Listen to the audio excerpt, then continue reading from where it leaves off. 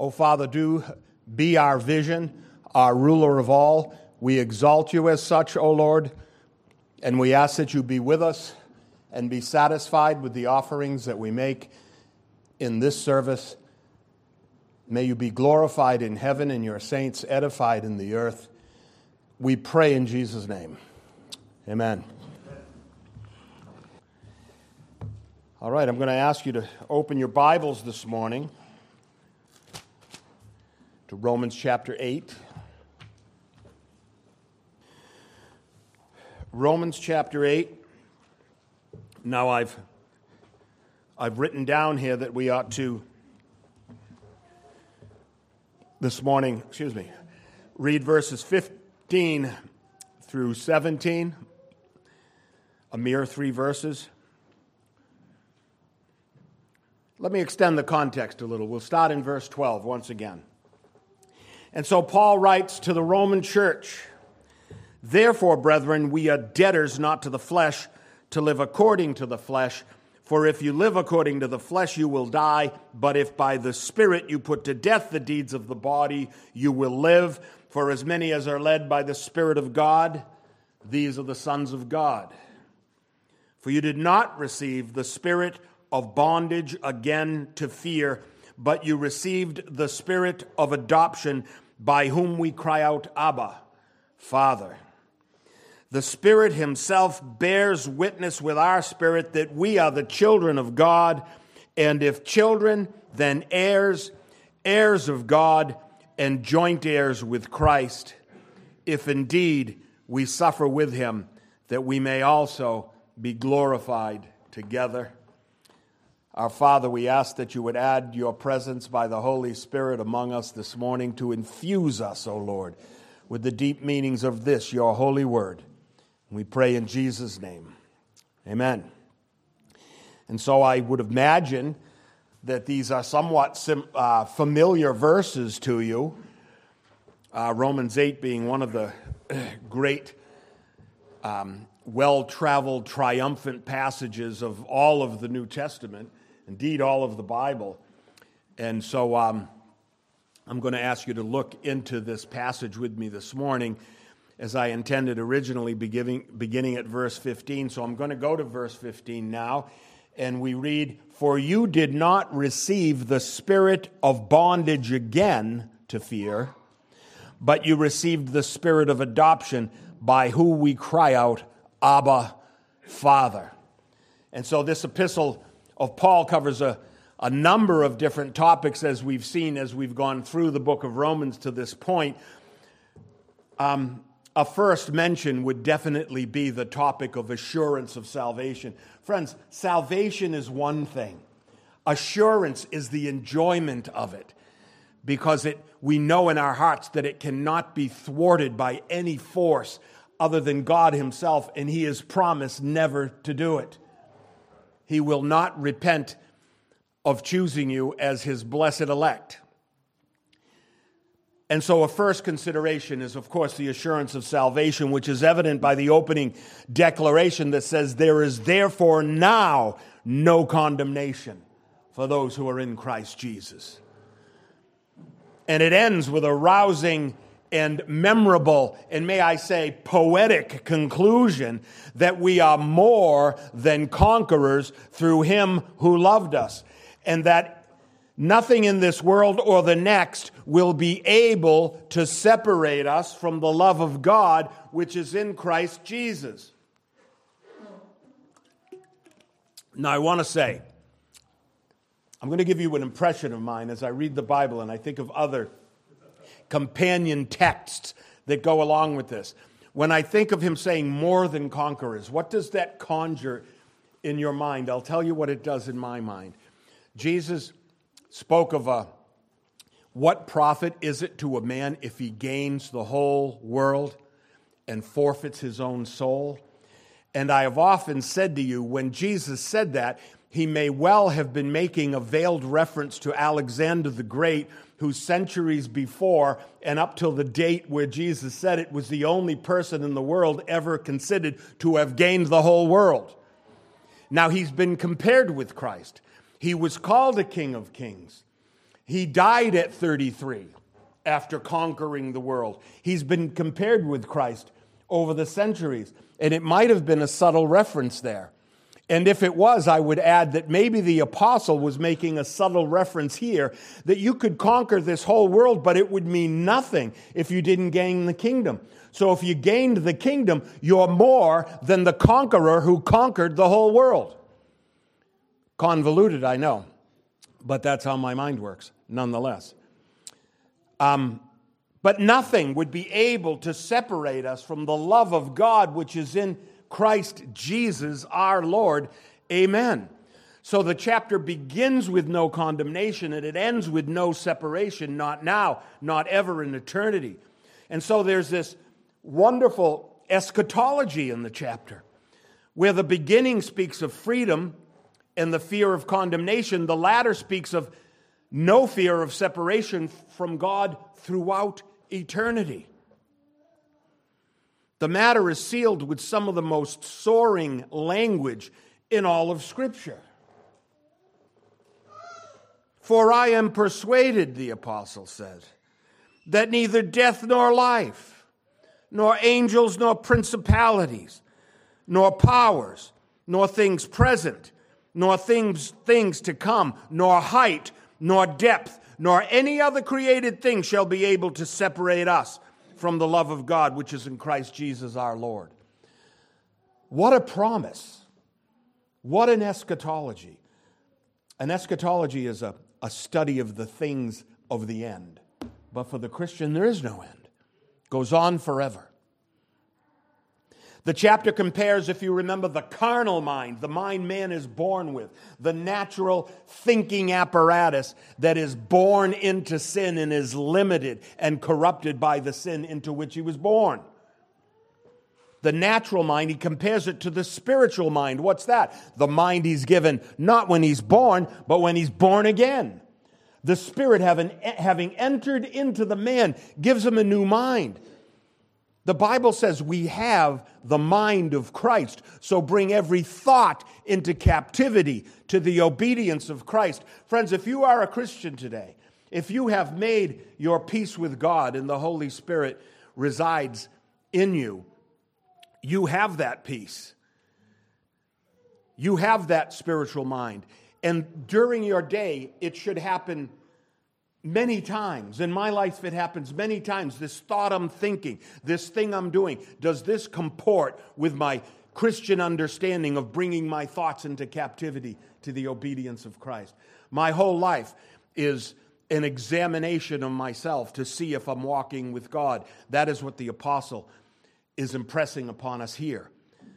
With the spiritual mind, with the natural mind, the carnal mind, we can't even conceive the things of God, for they are foolishness to us at that point in our lives. I remember that point in my life. I remember when my new mind, my new soul, my spirit was renewed by God Himself. And I hope that you have such a season in your life as well. The mind of the Spirit-born believer is said to have been set free. Set free by the intervention of God Himself. You were in bondage before. You could only think so far about your own eternity. For what the law could not do, Paul wrote, God did. What the law of Moses could not do in that it was weak through the flesh, God did. The law was great. It still is. It's the standard of righteousness before God. But it has no power in it to make you obey it, to make you righteous. And God knew that. And the people of faith, all the way down through the ages, from Abraham to Jesus, had the law. And they trusted in the law. And they thought it would give them salvation. And so they had peace in that. They were the chosen people, and they rested in that thought. Keep that in mind as we go through this. Jesus had many quarrels with the Jews, with the Pharisees, with the religious leaders of the day about this very thing, didn't he? Telling them, you think you're saved because you have Moses. Or you think you're saved because you're sons of Abraham. Abraham loved me, he said. Before Abraham was, I am, he said, and they picked up stones to stone him. For what the law could not do, in that it was weak through the flesh, God did. Now, the chapter also talks about other things. Not just this assurance, not just this wonderful eschatology, not only this relationship between the mind you were born with and the mind you were born again into, but it also talks about the work of the Holy Spirit, the presence of the Holy Spirit. And it talks about it more than any other chapter in the New Testament. The chapter will describe in some detail the continuing work upon the hearts of believers. And so we're told as the chapter goes on that the Holy Spirit does a number of things. He helps in our weaknesses, the Bible says. I'm sure you have prayed that, knowing that verse from Romans 8. It says he makes intercession for us in our prayers because we don't always know what to pray for as we ought. So he helps in our weaknesses. He intercedes in our prayer life. In other words, he interprets our prayers to God so that they're righteous prayers. The Spirit inspires hope. He urges perseverance. He creates expectation for what the apostle calls, friends, the deliverance of all creation from the corruption that it too has undergone. Friends, God loves you, but he also loves the created world that he put you into. He loves the world. And men destroy the world. They corrupt the world. Its systems, its very creation. And God will clean that up. It creates expectation. He will deliver all creation from the corruption that the fall in Eden put upon it. I'll talk about that somewhat as we go into this. And so as believers have been set free from the law of sin and death, so does creation itself. Groan and labor, Paul says, to see that same deliverance. Creation is crying out for deliverance. All of creation will one day be set free from the bondage of corruption and delivered into the same glorious liberty promised to the saints. I've often imagined what that would be like. Have you ever imagined what that would be like when the world is remade to suit the saints better? Well, one thing, I think, we won't be at war with nature the way we've seen in the last few days. I'm thinking, maybe you're with me on this. I'm thinking of a world without mosquitoes. What do you think? Or maybe a world where there's mosquitoes in the food chain, but they don't bite and spread Nile virus and other such things, right? Maybe they still have a place, because even mosquitoes, I suppose, are fearfully and wonderfully made. What are all the things that would happen? Nature would not be against man anymore. And so Isaiah wrote of it. He wrote, "The wolf will dwell with the lamb." Friends, that couldn't happen today. The wolf would eat the lamb. "The leopard shall lie down with the young goat. The calf and the young lion and the fatling together, and a little child should lead them." Talks about children playing with these dangerous animals, even vipers, and having no fear, because all of the corruption that was built into the creation by sin has dissipated and been delivered. And Romans 8 gives us a great portal into that piece of eschatology. But here in these few verses, Paul makes known to us not only the reality of our conversion, not only the benefits of our deliverance in Christ, but also he speaks a bit on the process of that deliverance. How are we delivered? What are the mechanics of it, if you will? And so he focuses upon the spiritual journey of the believer out of bondage into what he calls this glorious liberty. We have transitioned. By the way, I think that's a new word in the American vocabulary, transitioned. My spell check went all wild and would never let me write the word. I'm kind of glad it's not in the dictionary yet. Maybe we can bypass that little piece of history, but we have transitioned. We're in transition from being recipients of the spirit of bondage into being received by the spirit of adoption. So we received this spirit of bondage, to fear, it said.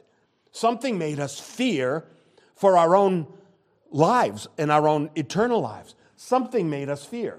It's called a spirit here. And then we have this spirit of adoption, which we all recognize as another name for the Holy Spirit.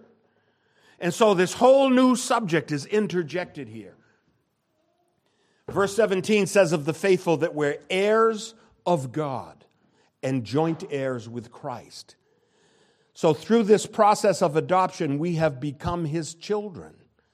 We are the children of God. He has legally adopted us. And if we're children, then we'll inherit what is our father's and what is our older brother's. God, Christ, and the kingdom is our inheritance through the laws of adoption. Friends, if there's one thing Romans knew about, it was law. It was about Roman civil law and laws of adoption. At this time, Augustus, Octavian, called himself Augustus, was the emperor of Rome, the first emperor of Rome. But he was not the son of Caesar. He was the adopted son of Caesar. If anyone knew about the benefits of adoption, it was this Roman world. And there were many other elites of that day who were adopted and inherited their adopted wealth of their father. And so this would have gone well understood to his Roman audience of the day. Now, I think it's profitable for us to consider the process of the Spirit's work, the process of His work in us that leads up to and accomplishes in us not only salvation, but this unimpeachable assurance of salvation. How does that work? It has to be what he says later, the Spirit bearing witness with our spirit. We're God's own children, friends. That's established. Christ is the only begotten Son. There's a bit of doctrine, right? And we are the adopted sons. The begotten Son proceeded from the Father in a very mystical way, but that is our doctrine. We're the adopted sons and daughters of God. We are as He is in the affections of the Father. We are as Christ is in God's affections. Consider the words of Jesus' prayer in the Garden of Gethsemane when he said to God, I in them and you in me, that they may be made perfect in one, and that the world may know that you sent me and have loved them as you have loved me. What a perfect oneness. We are truly the inheritors of all that belongs to Jesus Christ, joint heirs with Christ. Now, you may remember my simple Bible reading lesson of last week. Remember my Bible reading lesson that a text of Scripture falls into one of two categories. It's either descriptive or it's prescriptive, right? Now, that's simplistic, and there's some gray area in that. But overall, I think we can go to a passage of the Bible and say that God's just telling me that that was done at one time for my edification, so I can understand how He works. And over here, He's actually telling me to do this very thing. It's a prescription for all of us to do. In my example that I gave you, very simplistic, He told Noah to build an ark. That's for our understanding that Noah built an ark. That's not a prescription that we should all build arks, right?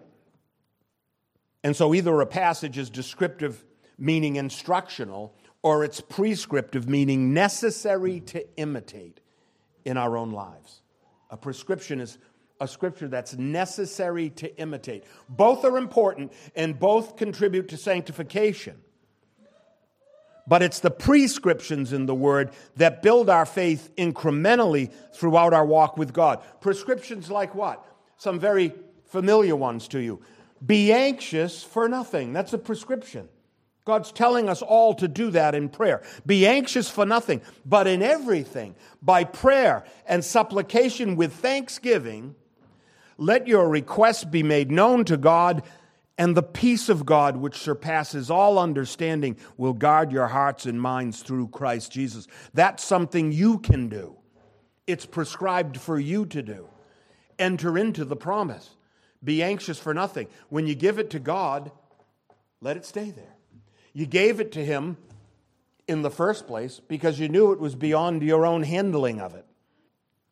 But in everything by prayer and supplication with thanksgiving, let your requests be made known to God. Great prescription of God's word to the Philippians. To the Galatians, he wrote, bear one another's burdens and so fulfill the law of Christ. There's a prescription. We recognize it right away. That will build our sanctification. Bear one another's burdens. How about no longer be children? Friends, the church, the body of Christ has to grow up. We have to grow and mature in Christ, and that happens primarily through a deepening knowledge of God through the Word. It happens through preaching. It happens through prayer. It happens through observation. It happens by walking in your daily life side by side with Jesus Christ and the Holy Spirit and going through all the trials and tribulations that this corrupt world continues to lay on us. But we have this enduring power that's within us. As I said, the law had no motive power to make you obey it. But the Holy Spirit is the motive power to give you obedience to God. So bear one another's burdens. No longer be children tossed to and fro with every wind of doctrine. You know what that says to me? Will you get off the internet once in a while and read your Bible? There's so many winds of doctrine and conspiracy theorists that trouble the people of God when the Word has been made plain to us for centuries, friends. There's no doubt about some of these things. But speak the truth in love. Grow up in all things into Him who is the head. James gives this great prescription. Therefore, lay aside all wickedness. Lay aside all wickedness. Pastor Bill very rightly this morning gave us a time of confession before God, that we would make ourselves right as we stand symbolically at the cross of Christ before the elements of His broken body and shed blood. And so put away all wickedness and receive with meekness the implanted word which is able to save your soul. Or what about John, who wrote this prescription? Do not love the world. Pretty simple. Do not love the world or the things in the world. Friends, we're attached to the things in the world. Let's face it. There's so many things that we're attached to. Think of people who lost their homes in this last act of God. You know, it's interesting. I can call it an act of God because I'm a preacher, but friends, insurance companies call it an act of God. It's just a phrase to them. To me, it's a reality. So we're attached to these things, but as Pastor Ken used to say, don't set your heart on these things. They are not for you to own eternally. Right? They say you can't take it with you. Friends, once you get there, you're going to be so glad you didn't take it with you. You're just not going to need it. Do not love the world or the things in the world. But he goes further. John loves to give the black and the white. If anyone loves the world, the love of the Father is not in him. Be careful about your attachment to material things. There's another prescription. And so my Bible lesson is simple, but it's essential. And now I said all these things to set you up that I have another little Bible lesson for today. And it has to do with simple linguistic and contextual rules about how we interpret the Scripture that is before us. Let me ask you this. Is it necessary that I have Dwayne throw the switch again to bring down the seat restraints when I go through this so that nobody will get too jostled? Like the roller coaster ride, the bar comes. All right, Dwayne, set the thing. Okay, you're not going anywhere till you hear this.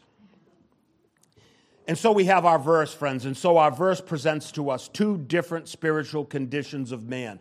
Paul speaks of this spirit of bondage. Where does that come from, that spirit of bondage? Have you ever wondered, is it spirit, small s, because it's just a feeling? Is a spirit a feeling? You know, there's places in scriptures where pneuma, the word for spirit, right, refers to a feeling or a disposition of man, if you will. But where would that spirit come from, that spirit of bondage, right? And he speaks of this spirit of adoption, which we said was the Holy Spirit, in which our text capitalizes. So that leads us to believe that in the context here, we're talking about two different spirits or two different actions of the same spirit, perhaps.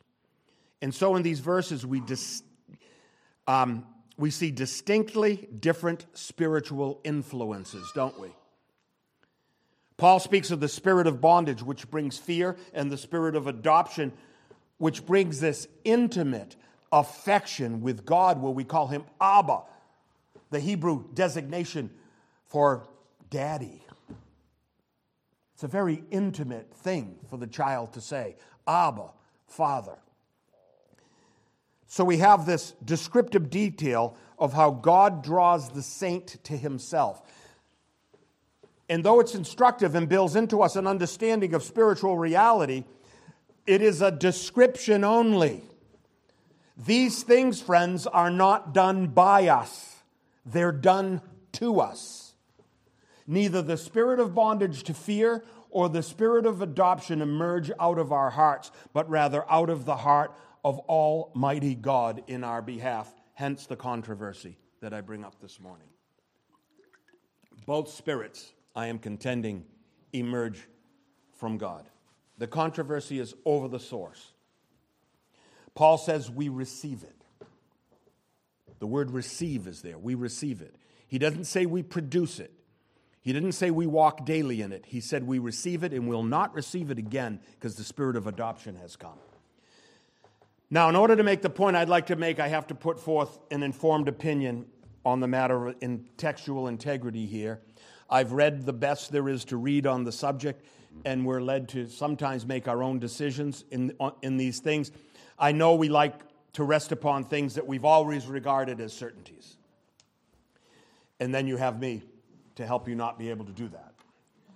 It's my contention that one of those certainties is not at all certain with regards to Romans 15. If your text is like mine, the word spirit, pneuma in the Greek, right, is mentioned 2 times in the verse. One is capitalized because it is the custom of translators to capitalize names and pronouns that pertain to God. If we talk about Jesus in the second person, we say him with a capital H, right? I want you to know none of that appears in the Greek text. Those capitals aren't used. You have to totally go by custom of the English language and by the context to determine when the word pneuma is the Holy Spirit or the Spirit of man. It's all by the context. Even the translators have to do this. There are no hints. The most ancient manuscripts give no hint because every letter in the ancient manuscripts is capitalized. And in the Textus Receptus, which we're going to talk about, which is the received text during the time of Reformation that all the languages used to translate Scripture, none of the letters are capitalized. So, in other words, the capital S there definitely refers to the Holy Spirit, and I'm sure you, with me, have no problem with that. But I want you to know the capitalization of that S is not inspired by God. It's a decision of man. I just want you to understand. We talked about this a couple times in the Thursday night session. I wasn't sure how well it came across or was understood, but in this one verse, we have a capital S spirit and a small s spirit. And so by a simple translator's decision, we have to conclude that there are 2 spirits and 2 separate spiritual actions that bring us out of bondage and into adoption. And in order for us to do that, we would have to say that the spirit of bondage, right, that Paul talks about, emanates out of the unregenerate man, the natural man in his carnal mind. We would have to say that. We would also have to say that carnal men go about their lives. Now, you look out there in the world and you consider the difficulties you have with your evangelism and in leading people to Christ. What is most striking to me is people are not in bondage to fear. They're really quite confident in themselves. They don't need you. They don't need your religion.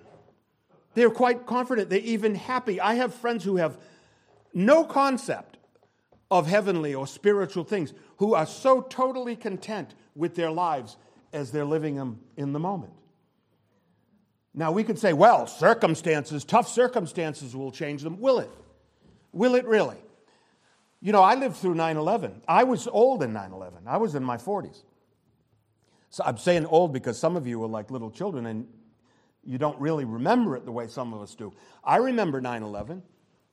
9/11 turned everybody to God for like an hour. No, really, it seemed like that. I mean, there were people on television and news media talking about God and His hand upon us and all of these things. And all of the preachers that for many, many years said, America is deep in sin, as God is going to punish America. And then when it happened, these preachers were forced to back off because they didn't have what it took to say to that society who had this sort of squishy view of an all-loving universal Father, God, who would never do something like that. It had to be done by someone else. And these pastors backed off. I remember D. James Kennedy did not back off. He came out and said, I think America has enough sin to keep terrorists busy for 1,000 years.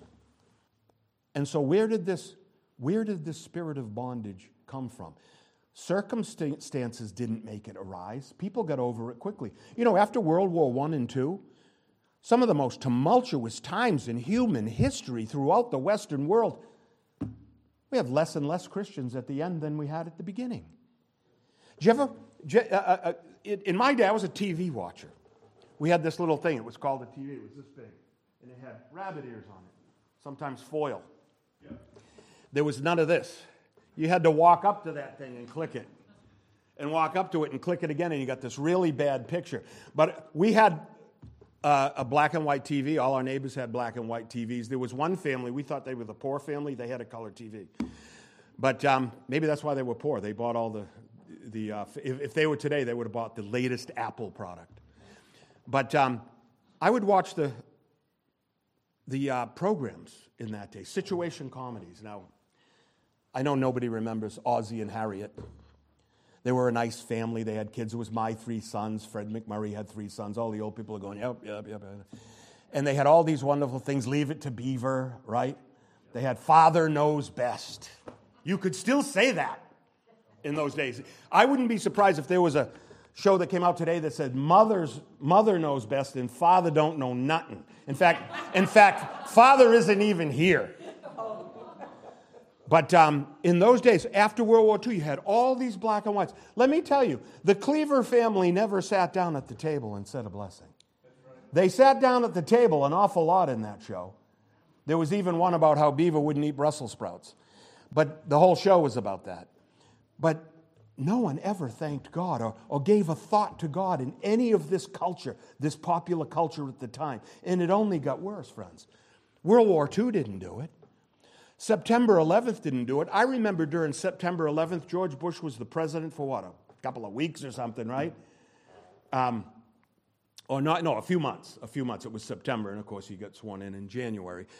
So he was the Republican president of the time. Rudy Giuliani was mayor of New York City, and these were both conservatives. Rudy was hard on crime, and he cleaned up the city, and he was getting a lot of praises. We had business owner friends from Manhattan that gave him all these praises. But the liberal factions hated these guys. But I remember there was a time in the afternoon when Rosie O'Donnell had a TV show. Now, she was sort of like the Ellen of that day. And she was totally liberal and against all of these guys. But when this happened, she was converted. She came out and said, President Bush is like a father and Rudy. They're like fathers helping us through this time. We're like children, and they're leading us and informing us. And that lasted, I got to say, a week. Maybe. Circumstances are not the spirit of bondage again to fear. It must be something else. Friends, what about COVID? You would think if circumstances, dire circumstances and shortages and shutdowns and firings of people, they fired 60,000 soldiers who wouldn't get a vaccine.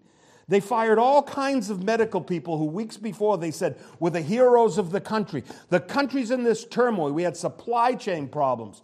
We had all these things going on. You would think the people would come to Christ. Friends, they emptied the churches and they stayed empty. COVID didn't do it either. Now, why am I saying all this? Because the spirit of adoption, or rather the spirit of bondage to fear, does not come from inside of the fearer.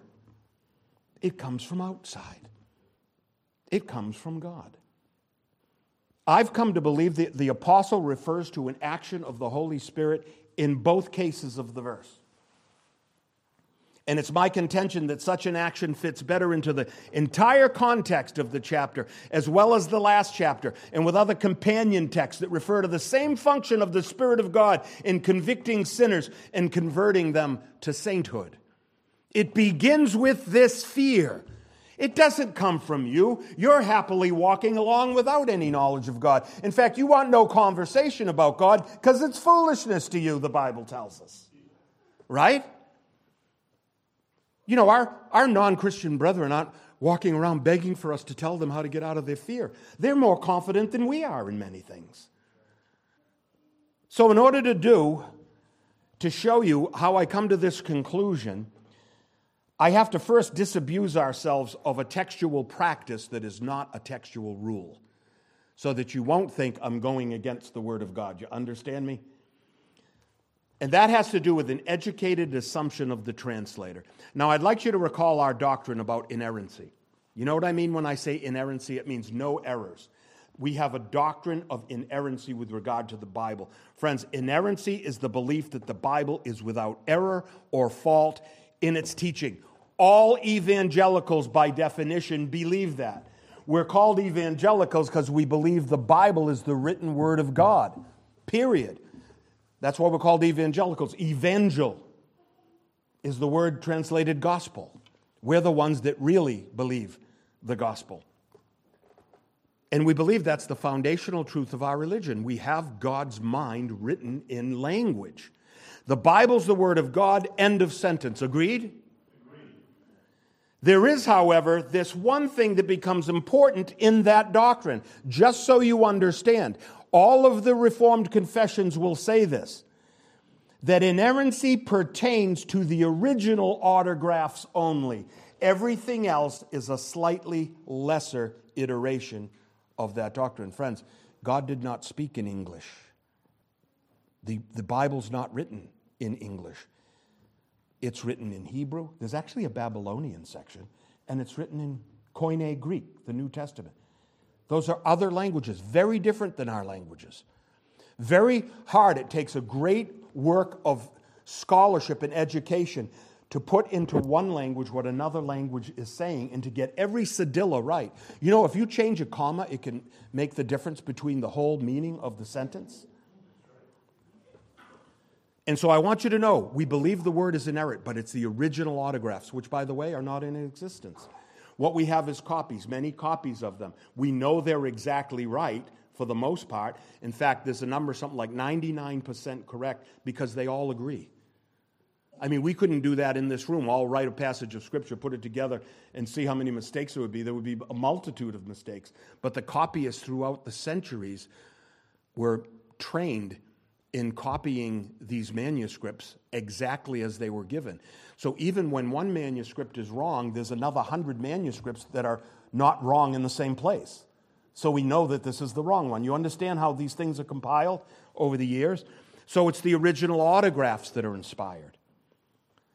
What we use to compile our modern-day text are many copies of the original that proceed to us from antiquity. And so when the ancient Greek texts are translated into English, or when Luther translated his into German, or Waldo into French, or for those who translated into Spanish for that matter, they all use the same Greek text. I brought it with me as an object lesson. Look at the shape that it's in. It's falling apart. It's got a bad binder on it. There's a new one in the library I'm going to appropriate. But this is the interlinear. This is the Greek text. A translator can put forth ideas and subjective theories that the original may or may not have intended to put forth. And so, translations of Scripture come from what's referred to as the textus receptus. Don't you love Latin? I feel so smart saying textus receptus. I could say received text. Now, there are some hurdles in the translation process. Now, what is the received text? Well, it's the Greek text of the Reformation era put together from Jerome's Latin Vulgate Bible of the 5th century, interpreted by Erasmus, a great Dutch scholar, by Theodore Beza, who was Calvin's right-hand man, a man named Stephanus, who was said to have put all of the chapter numbers and verse numbers. Those aren't inspired. The chapters and verses aren't inspired, right? And there's an old story of Stephanus was going along on his horse, numbering all the verses, and the horse must have tripped here because he should have made a chapter here, and he didn't do it. He just kept going, or vice versa.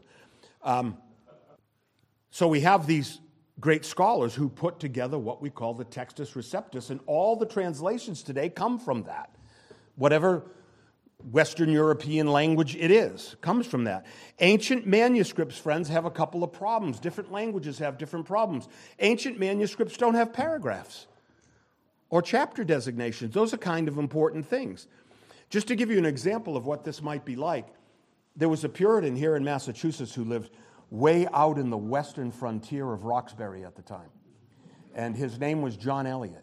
And that was the end of civilization, right there in Roxbury. And the rest was the untamed wilderness of the Aborigine. And what did Eliot do? He went out there, he became friends with the Algonquin Indians. And he wrote them a Bible in their own language. The trouble is, they had no written language. Imagine the task of putting these concepts. They don't even have concepts of faith. There's no Algonquin word for faith or grace. He had to come up with all these things. Translations are massive works, and they're not inspired. It takes a work of human ingenuity and dedication to the preservation of God's word. For another whole culture, he did that. This is very similar to that. English was virtually an unknown language when the Bible was written. And so one problem was the paragraphs. There's no paragraphs. Ancient manuscripts have few paragraphs or none.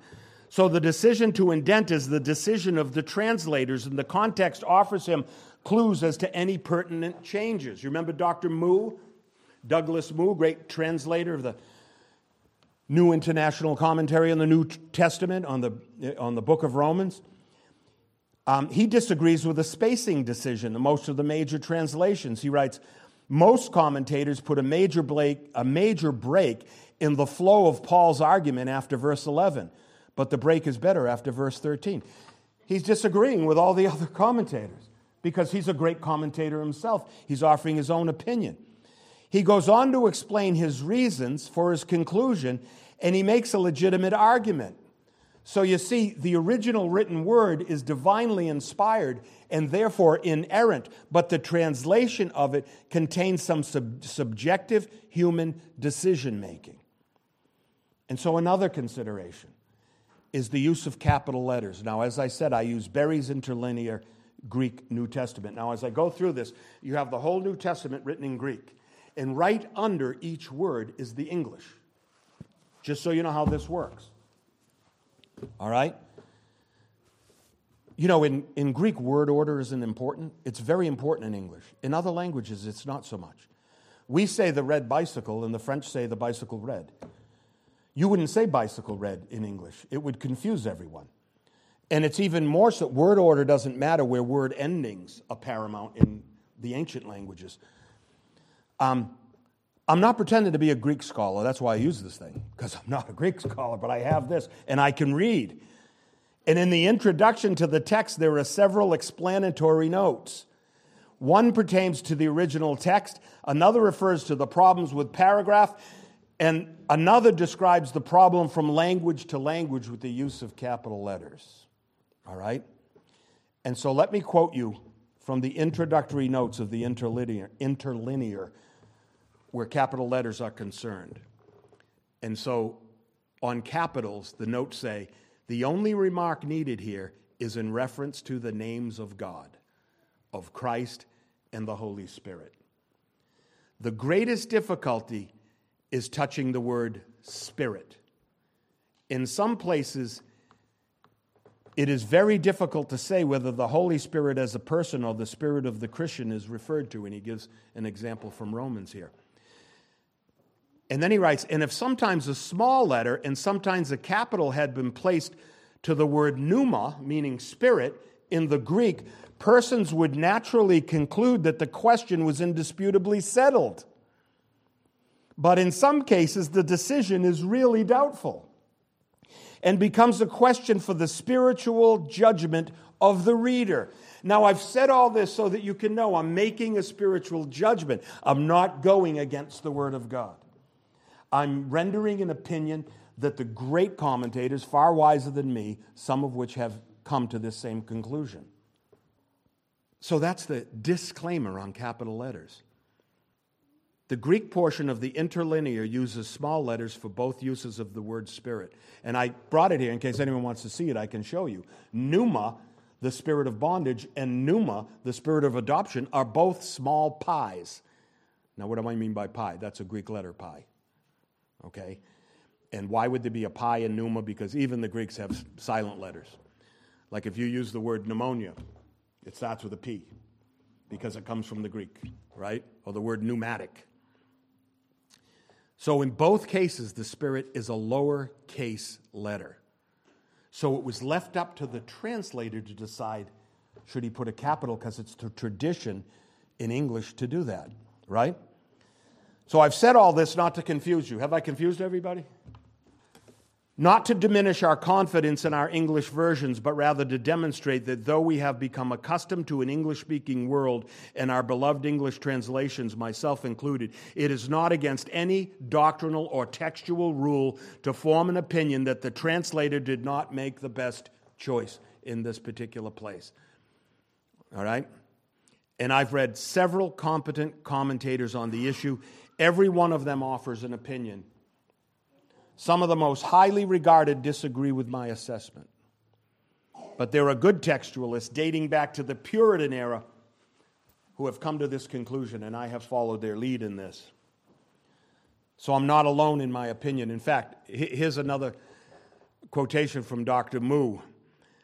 Douglas Moo writes, "Many expositors conclude that the spirit of slavery, spirit of bondage, right, must also designate the Holy Spirit." And then he writes this, "Many of the Puritans, followed by Lloyd Jones," isn't it great? Dr. Moo reads Lloyd Jones just like I do. "Followed by Lloyd Jones, saw a reference here to the sense of slavery created by the working of God in the heart of the person under conviction by God's Spirit." Now, Dr. Moo didn't agree with the Puritans and with Dr. Lloyd Jones. I do agree with him. And I'm going to tell you why. I've taken the part of Lloyd Jones and the Puritan voices that he quotes to show that I'm not alone in this view. I want you to know I didn't just sit home and say, I think I'm going to change a capital letter in the Textus Receptus. And so my case is this. The apostle declares to the saints, to those who are given the Holy Spirit, here called the Spirit of adoption, that they will not be given a spirit of bondage again to fear. I think if we look at the word-for-word translation, the word again is paramount in our understanding here. You couldn't be given the spirit of bondage again to fear if it wasn't given once in the beginning in the first place. So note that the word again, it clearly indicates that you once did receive the Spirit. And my contention is that both are from God and that both refer to a work of the Holy Spirit in the unregenerate man. If it's not that, let's say that translators got it right. If it's not the Holy Spirit that creates the spirit of fear, then what is the source of the Spirit? I think I've demonstrated pretty well that it couldn't come from us. Men in the carnal mind, just the whole problem with him is he doesn't fear God because he thinks the whole concept is foolishness. It's not there. You have to preach the Word of God, and maybe the Spirit will work to give him a fear of God and a spirit of bondage. And if it's not, and if we don't know the source of it, then what's the nature of it? Is it just people are all walking around with the spirit of bondage? I don't think you see that in the people in the outside world. They should be that way, but they're not. They're blissfully ignorant. Only the man on his way to Christ, moved by the Holy Spirit, has this urging, like the man in Romans 7, this urging to be delivered. Verse 16 said, the Spirit himself bears witness with our spirit that we are the children of God. It seems to me to be the consistent work of the Holy Spirit bearing witness with our spirit, within the spirit of man, to convict him of sin. Friends, a man does not convict himself of sin. I think I've demonstrated pretty well that circumstances don't convict a man of his sin for very long, right? And I'll refer us again to the man of Romans 7 to make my point. As you know, I have argued that the wretched man of Romans 7 is as yet unregenerate. Now, we've had a lot of arguments about this thing in here, and I mean friendly, good, educated arguments, and I appreciate those. But I think to assume this is the Holy Spirit and that the wretched man of Romans 7 is unregenerate go together in a context. Now, the man's unregenerate, but he is in a state of conviction of sin, which my contention is can only come from God. The devil does not convict you of sin. He'd rather you stay blissfully ignorant. Wouldn't that be the strategic thing to do? He sees the desperation. The man of Romans 7 sees his desperation and his soul's ability to conform to the law of God. And so the law, or rather his soul's inability to conform to the law of God. And so the law that he thought was sent to serve him, he found condemns him. But the law didn't reveal that. The spirit of bondage revealed that in him. The spirit of conviction suddenly revealed that in him. And though it is God's own spiritual standard, it has no power to save. Hence the desperate final plea of the man who said, "O wretched man that I am, who will deliver me from this body of death? I thank God through Jesus Christ our Lord." Friends, a man does not come to that conclusion from any other source but the Spirit of God. We can see throughout the Scripture and in many extra-biblical historical persons that this is the process toward salvation. The unregenerate man, the carnal-minded man, the man who cannot even conceive of spiritual reality apart from his own imagination.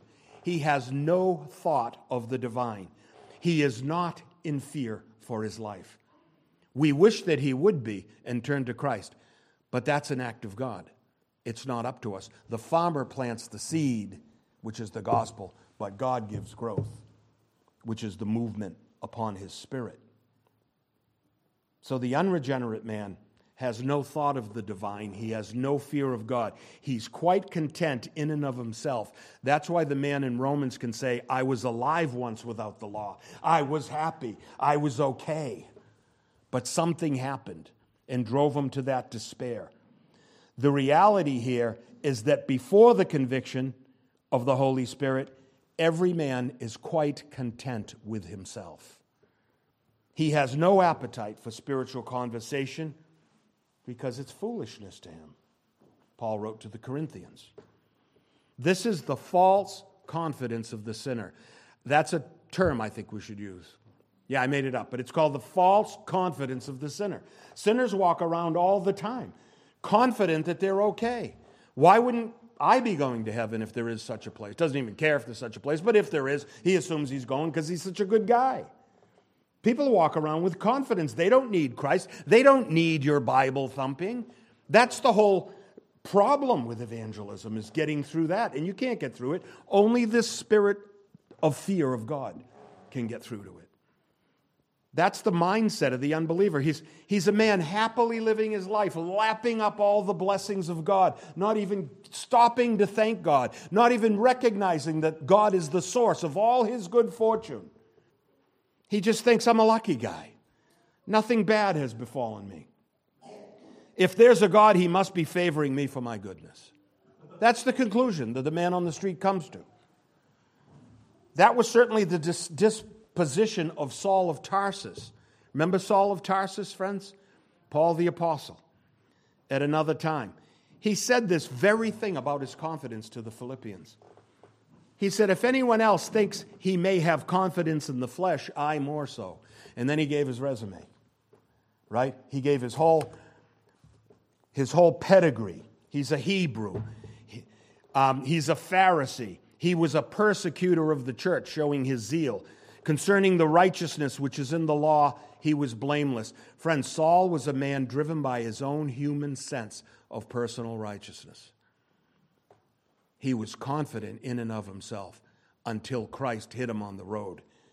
He happily and zealously did many things in the name of God, a God he thought he knew until real conviction came.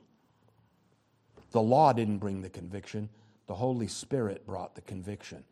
And that's what Paul, when he made his case to Agrippa in Acts 26, he said, I myself thought I must do many things contrary to the name of Jesus of Nazareth. This I also did in Jerusalem, and many of the saints I shut up in prison, having received authority from the chief priests. And when they were put to death, I cast my vote against them. And I punished them often in every synagogue and compelled them to blaspheme. Friends, he's confident in his own righteousness. He's killing the Christians and he's confessing it to the king. That's the natural man. The man who believes he serves God. And by the way, when he says, I compel them to blaspheme, what did he mean? I compelled them to confess Christ. Because to him, that was blasphemy. Of course, it's not blasphemy. That's the natural man, friends. That's the zealous Pharisee who thinks he's serving God, confident in his flesh. The man who believes to serve Christ is to blaspheme the God of Moses. The man who desires to serve a God of his own making, to justify himself. There is no sense of conviction, no spirit of bondage to fear is in him of himself. Only after the light of heaven is upon him is he convinced. The conviction, if it's true conviction of sin, friends, always comes from heaven. It is my contention, it is always a work of the Holy Spirit. And so we read this, Paul's confession further to King Agrippa. At midday, O king, along the road I saw a light from heaven brighter than the sun. This is noontime, friends, in one of the sunniest places on earth, right? And he sees a light brighter than that Syrian sun. The sun was shining all around me and those who journeyed with me. And what did the heavenly voice do? It sent him to the world to proclaim that light to all men. And so he says, to open their eyes in order to turn them from darkness to light and from the power of Satan to God, that they may receive forgiveness of sins and an inheritance among those who are sanctified by faith in me. He's turning them away from Satan. Conviction doesn't justify Satan. It's turning the sinner away from Satan. I contend with you this morning that this is the same Spirit who reveals the darkness that reveals the light. And I'll give some examples, biblical examples. For until the light has come, a man cannot know that all he knows is darkness. Until that light comes, friends, brighter than the sun, until that light is upon him, he lives confidently, even happily, in his darkness.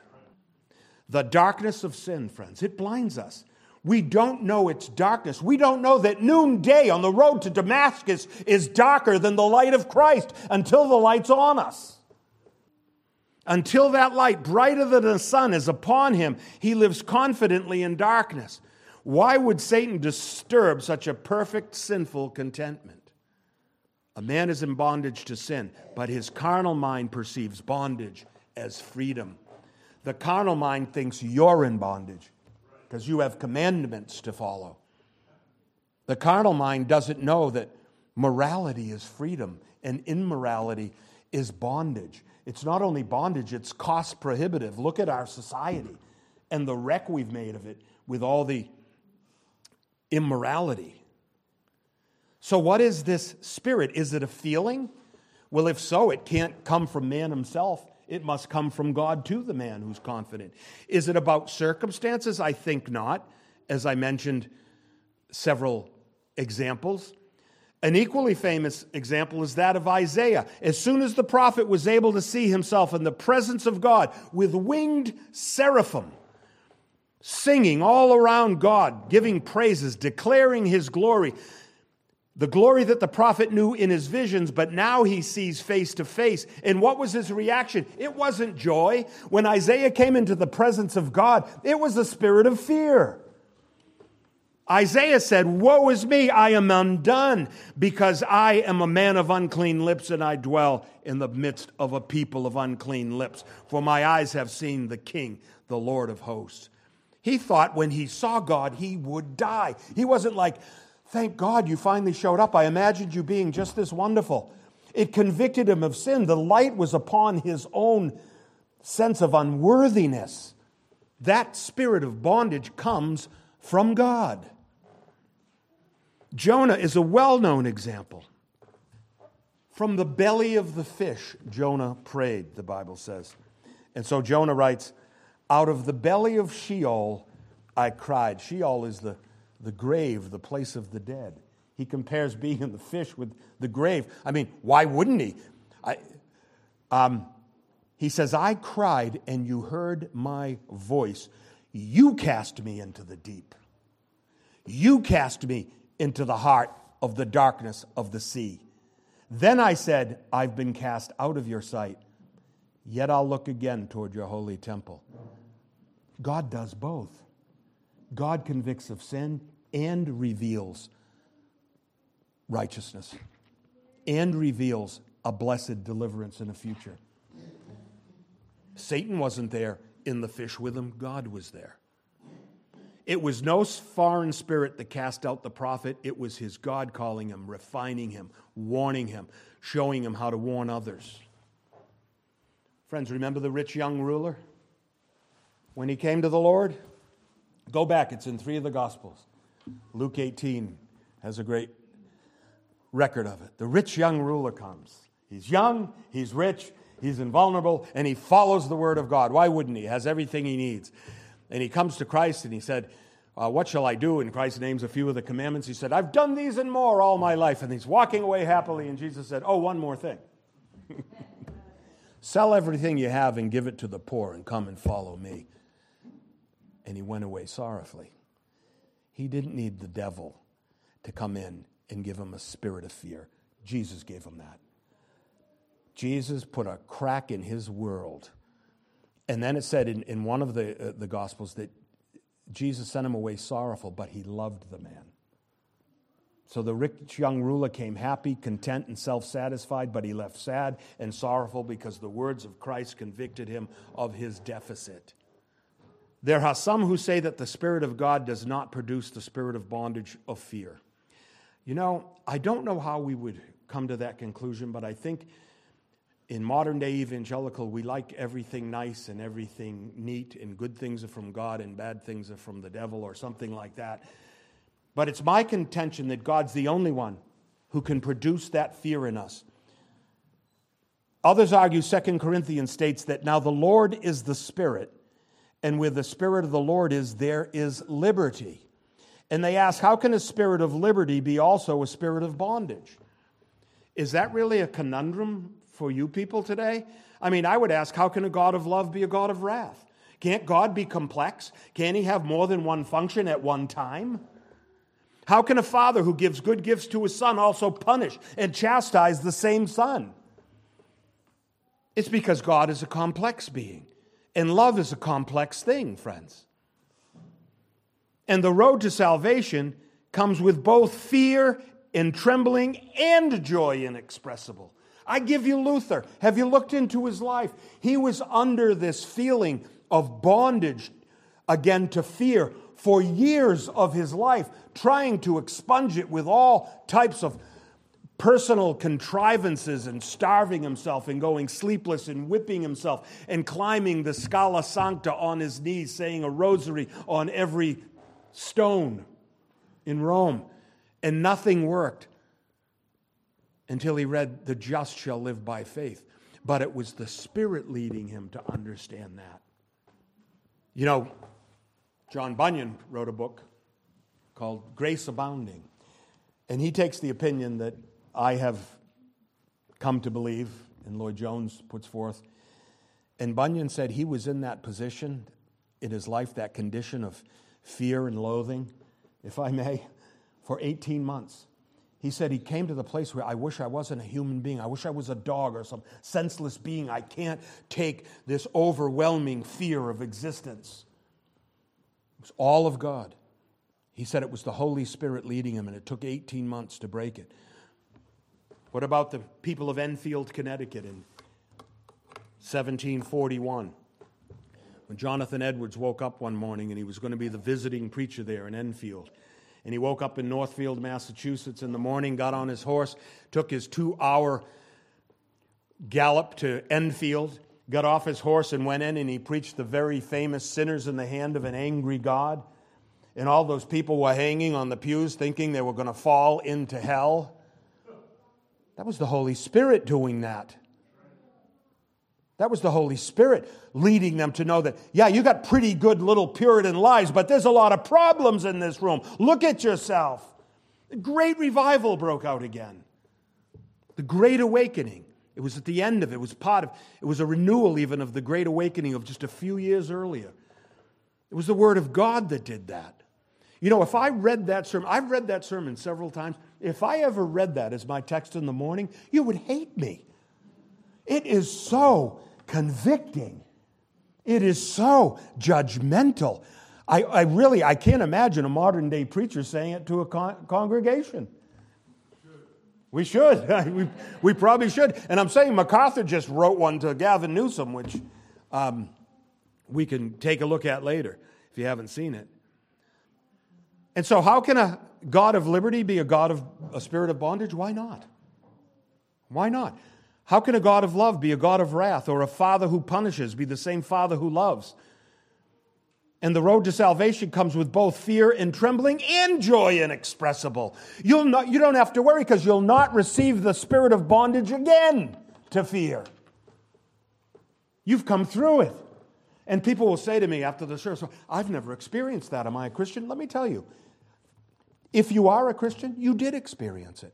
Now, everyone experiences it, not always the same intensity, but we all come to a place, like Bunyan for 18 months, like Luther for years, right? Let me tell you another famous person who was under the conviction of the Holy Spirit for months and years before he came. I was being led, yet I was still in my sin, and I couldn't get it all together. I love God, I want to serve God, but I love my sin, I want to keep it.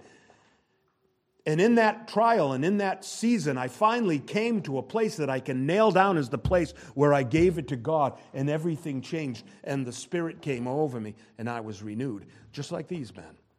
You have that time. You think about it, you'll recall it. So I say that the spirit of liberty that Paul speaks of represents the final outcome of the Spirit's work in our heart, and not the whole of the process that always begins with a dark sense of conviction. Yeah, the spirit of liberty is the outcome. That's what we have now. That wasn't what I had in my shed crying out to God, hungover, pleading for God to find me there. No, that was the fear and the bondage and not knowing how to come out of it. Which is why the apostle may say to the faithful that they'll not receive again that same spirit. The bondage is the Spirit's work at the outset of our calling. The liberty is the outworking of the Spirit in our continuing walk with Christ. And it is good news that we'll not be given such a thing again. We may fear again, friends, but we may not fear for our eternal souls ever, ever again. For we are the children of God, and if children, then heirs, heirs of God, and joint heirs with Christ, if indeed we suffer with him, that we may also be glorified together. The spirit of bondage is given at the beginning of your salvation road, and it's given only to the elect. It is a gift. You will not know it until it's over, but it is a gift to you. For whom the Lord loves, he chastens, and scourges every son whom he receives. If you endure chastening, God deals with you as with sons. For what son is there whom a father does not chasten? But if you are without chastening, then you are illegitimate and not sons. Illegitimate means not your biological child and not your rightfully adopted child. With faith, you are the legitimate sons of the one God. Our Father, in Jesus' name, do bless us, O Lord, with an understanding of these concepts before you, and let us know the blessed work of the Holy Spirit. If we have yet to come to you, Father, I pray that spirit of fear would be upon us. But if we are in you, Father, release us from it, and let us know that spirit of liberty, that spirit of adoption. Let us cry out that intimate, affectionate term, Abba, Father. And you will know that we are your children, and we will know that you are our God. We pray in Jesus' name. Amen.